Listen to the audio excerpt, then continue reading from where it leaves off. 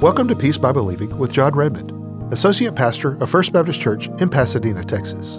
We all love it when seasons change, from summer to fall, when the leaves start to change colors and the weather gets a little cooler, then as the cold of winter warms into spring. Just as seasons occur in nature, they also occur in our lives. Today, we welcome a special guest as our senior pastor, Dr. Charles Redmond, shares a message titled, Life Has Seasons. If you'll open your Bible to the book of Ecclesiastes, we'll be in this book in just a moment. If you have a hard time finding the book of Ecclesiastes, a little small book in the Old Testament, go to the book of Proverbs. Most of us can find Proverbs in a hurry. Psalms, Proverbs. Well, the next book is the book of Ecclesiastes. And we'll talk more about that book in just a moment. Now, January the 16th, Tuesday, 1990, 32 years ago today, began for me a new season of my life that has been a long season. 32 years is a long season. But not just for me, for Dottie, for Joel, for John, and for this church. It began a season I don't think any of us ever imagined. I mean, we were down on Pasadena Boulevard. I certainly never, knew then that this church was going to be relocated. That is the gospel truth, if ever I've told it. But that is the truth. I didn't come here to relocate the church. In fact, if I'd known we was going to relocate, I think I would have not come here. I'd have just said, let someone else go through that. But be that as it may, all that has begun a new season. And as I thought about that in light of today, life has seasons for everybody. I mean, you're somewhere in some season in life.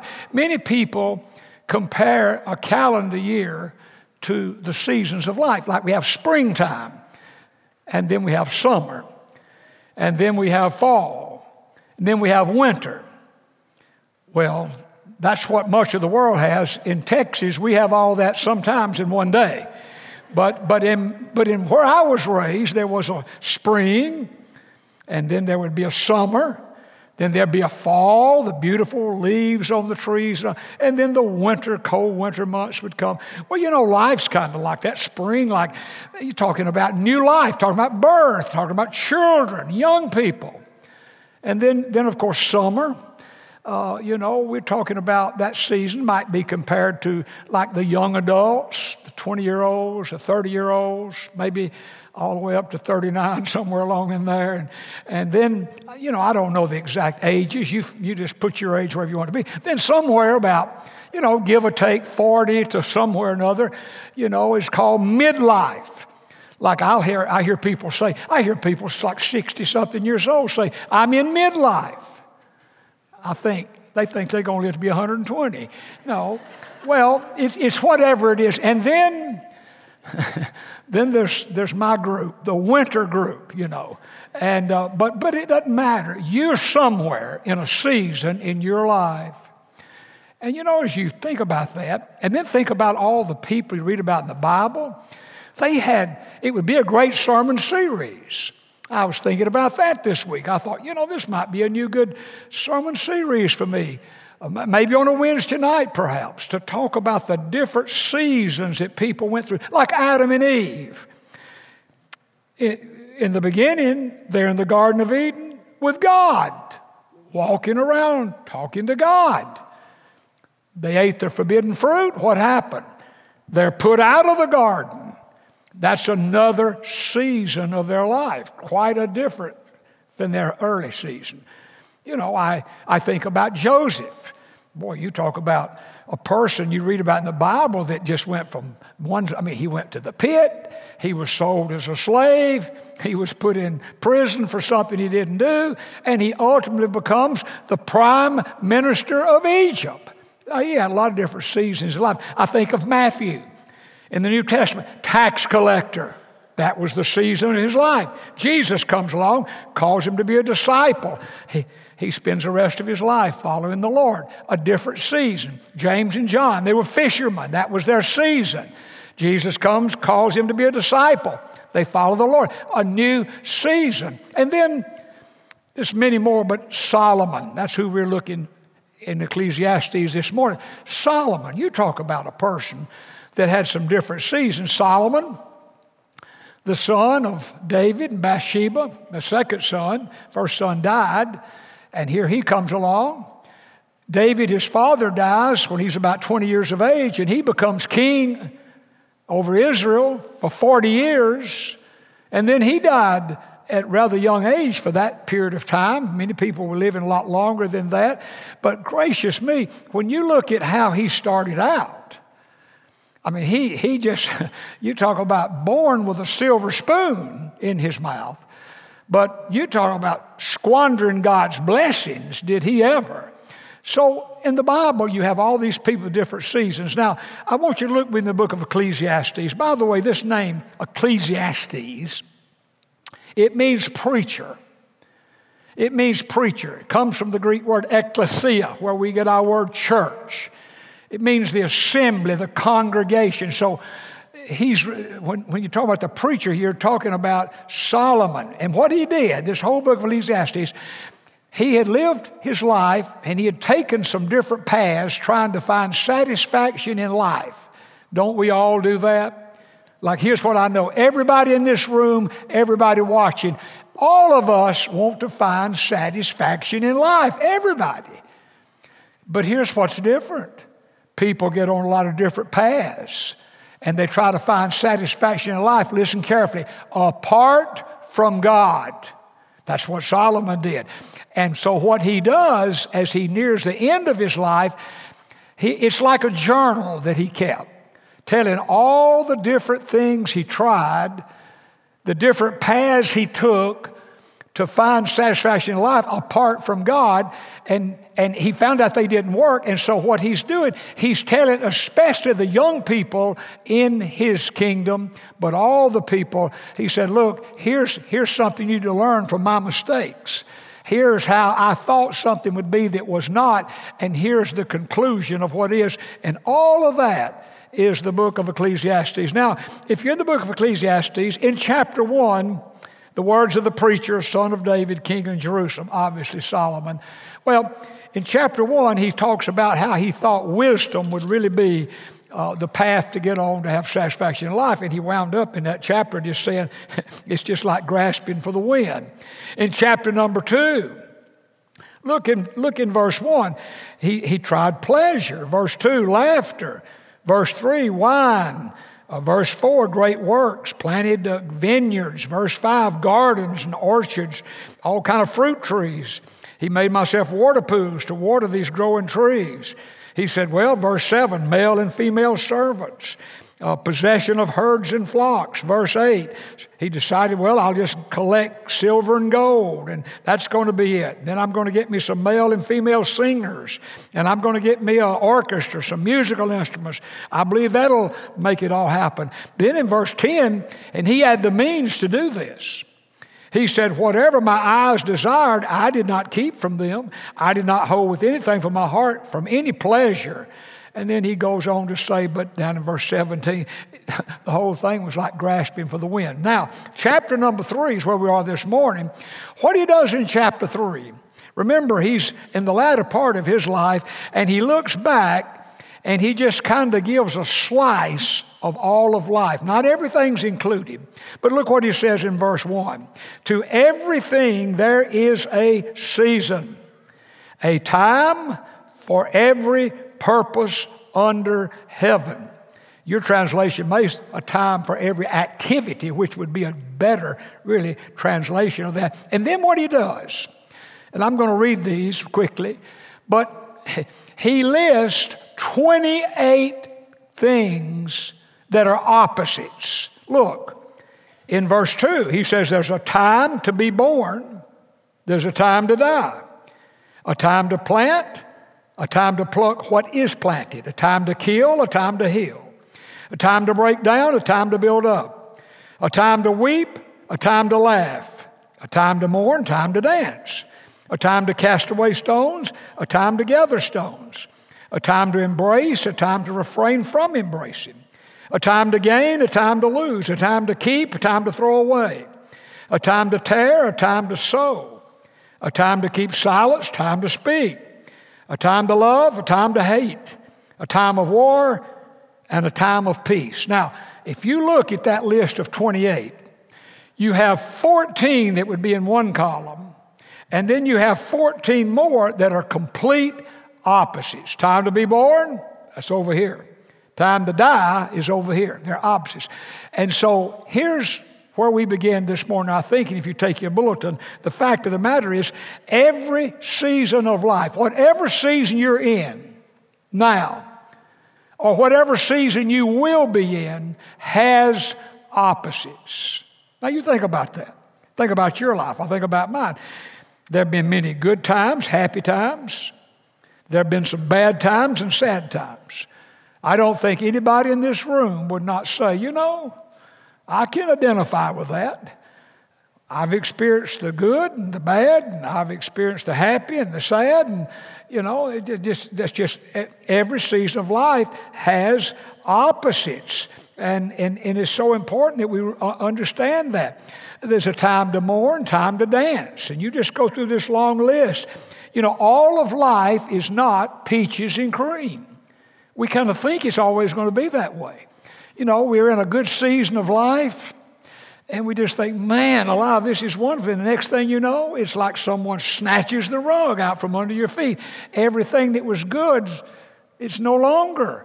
Well, life has opposites, which leads us to the next thing that I see in this scripture text. Not only does everything have opposites, the truth of the matter is every season of life has unknowns. Every season of life has unknowns. I mentioned recently that proverb. You need to remember it. Expect the unexpected. You know, just think about that a moment. I mean, just know if you live life very long, things that you may have seen them in the lives of others, but you think, hey, you know, we won't ever go through that. You just say to yourself, or I don't think we will. You don't visualize yourself going through that. Life has seasons that are unexpected. They have seasons that are unknown. We have seasons we can't understand. But here's what we do know. God does have an answer when we don't have an answer. And God's answer is the promises of God are our comfort and help when we don't know what to do. You ought to remember that, because we try to help, but when if people are ever going to move on whatever's happened, and whatever's happened in that season of life, ultimately the way they will do it, it will be God's promises will give the comfort, and God's promises will give the help, and what a blessed thing that will be. Well, life not only has opposites every season not only has the unknowns, things we just can't explain to anybody anywhere, but every season of life is better when lived on the path of revealed wisdom. See, that's what Solomon said all through this book. Solomon, the Bible says he was the wisest man that ever lived other than Jesus.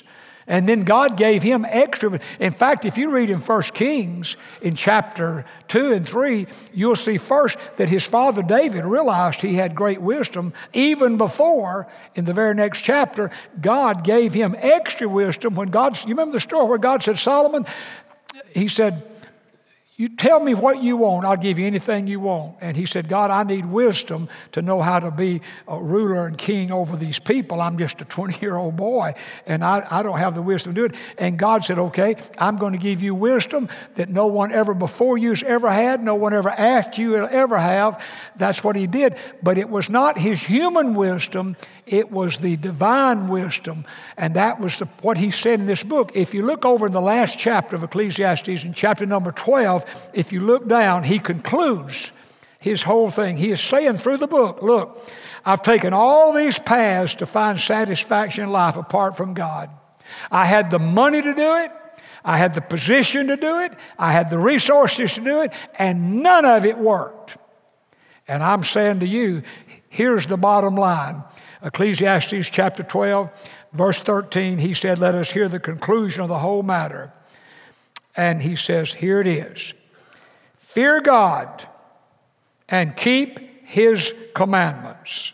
That means obey his commandments. For this is man's all. This is man's duty. Fear God. Now, fear the Lord. What does that mean? Bottom line that you can put your hands on, here's what it means. People say, well, it doesn't mean you're afraid of God. It means you respect God. Well, I understand that. But here's how you can flesh that out. It means that you respect God's ways as revealed in his word, so you choose his opinion over anybody else. The fear of the Lord, what is that? I respect God's ways as revealed in his word, so that I do what? I choose his opinion over the opinions of anybody else. That's what Solomon said. He said, look, I got on some paths. My human wisdom thought that was the solution. The problem was every path I got on, God wasn't on that path. And he said, here's the bottom line. Fear the Lord and keep his commandments. And life is going to be a better life. You know, as I was thinking about this whole book and thinking about like where we are in America and where we are in life, I looked at December the 1st, 2021. December 1st, 2021. The population of the United States, just roughly, was 332 million people. Just give or take. 332 million. Now, the Pew Research Center, which is like a religious Gallup poll, they study religious matters. They say that of that 332 million Americans, that the number of adults in that group, now that number would include little children and everybody, but of the adults in 332 million, that 65% say they're Christians. Now get that in your mind a moment. 332 million people in America, but if you just take the adults out of that number, 65% say we're Christians. Now, let's go backwards. 1990, that's when I came here. 32 years ago, how were things? Well, the population was about 240 million. But here's the interesting. The adults in 1990 that were Christians, 85%. So in 32 years, the number of adult Christians, or that say they are, has decreased 20%. I'm not surprised, really, when you just look what all's going on. I mean, it's just the most unbelievable thing I've ever seen. You see it on TV commercials. You see it in TV shows. I mean, they're portraying things that are just totally contradictory of what the Word of God teaches as being normal. And so we go raise our little children up, and they've watched all this stuff that the Bible says is sin, but what they see is what everybody kind of does. This is a normal now. And what will the percentage be 32 years from now? Now, I have a conviction about that, and I hope it's wrong. Number one, I seriously doubt that the 65% of the people in America that are adults that say they're Christian are really born-again believers. I mean, that'd be interesting how they, what do they mean I'm a Christian? Does it mean I just believe there's a God? I belong to a church? I do this? I'm a good person? I mean, if you had some way of, and I say that just looking at the lifestyle of people that say they're Christians. There's no fear of God. They don't choose God's ways as revealed in His Word and choose His opinion over their own or anybody else. They just, as a man wants, he does. Well, that may be, but that's not what the Word of God says. But my other observation is many that say they're Christians, And only God knows. I certainly don't know. You don't know. Only God knows a man's heart. But here's what we can look. Many who profess to be Christians, born-again believers, church people, even leaders and workers in God's work, the path they live, they could live that same path apart from God. They don't need God to live on the path they're living. And you say, well, that's their business. Well, it is their business. But here's the sad thing about that. It's a dead-end path. And one day they're going to be like old Solomon. And they're going to say, look, I've tried to find satisfaction in this, and this, and this, and this, and this. And we do that. That's just human nature. But if you do it apart from God, it does not end well. And that's what the book of Ecclesiastes is about. Now, here's the good thing. The Bible teaches us that we are complete in Christ. Now hear that. Colossians chapter 2, verse 10. That's a must verse. You're not complete in youth. You won't always be young. You're not complete in friends and family. You won't always have friends and family. We thank God for family and friends. I mean, things that we think make us complete, it does not end that way. You are complete in Christ. And that is because God tells us, in fact, in the book of Ecclesiastes, even in chapter 3, if you look down in verse number 11, he says, God has put eternity in their hearts. You have a hole in your heart that only God can fill. And when God fills that hole, no matter what unexpected comes, no matter what sad and bad comes, it doesn't mean it's not sad and bad, but it means you have Him living in you. That will get you through that, out to the other side, to where you're headed. Now the question is, do you have Him? That's the question. Do you have Him? Have you ever asked Jesus to come into your heart, forgive you of your sins, make you a Christian?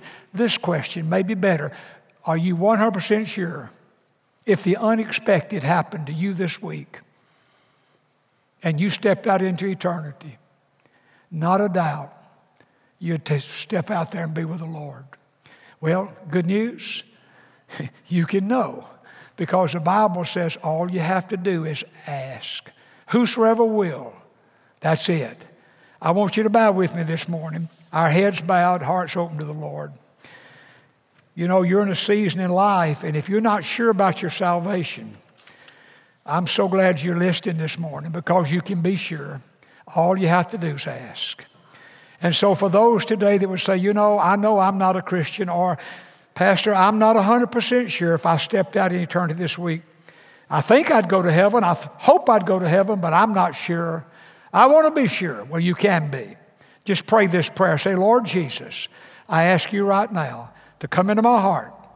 Forgive me of my sins. Make me a Christian. I settle my salvation today, God. Help me to live on a path that you would live with me. And God, help me to live not with human wisdom, but with revealed wisdom from your word, and find my satisfaction in life above everything in you. Thank you, Jesus, that I've settled today my eternity. Amen. For those of you who have just prayed to receive Christ as your Savior today, we would love to know about it and to rejoice with you in your decision. We are so very happy for you. In fact, the Bible tells us that the angels are rejoicing in heaven over your new life in Christ. Please share your decision with us by sending an email to info@peacebybelieving.org. If you are a new believer in Jesus, we encourage you to get plugged into a strong Bible-believing church in your area and to tell your friends and family about how Jesus has changed your life. We hope that today's message has been a blessing to you. You can find this message, along with many others, on our website, peacebybelieving.org, under the Broadcast tab. Thank you for joining us today, and we look forward to you being with us on the next Peace by Believing with John Redmond.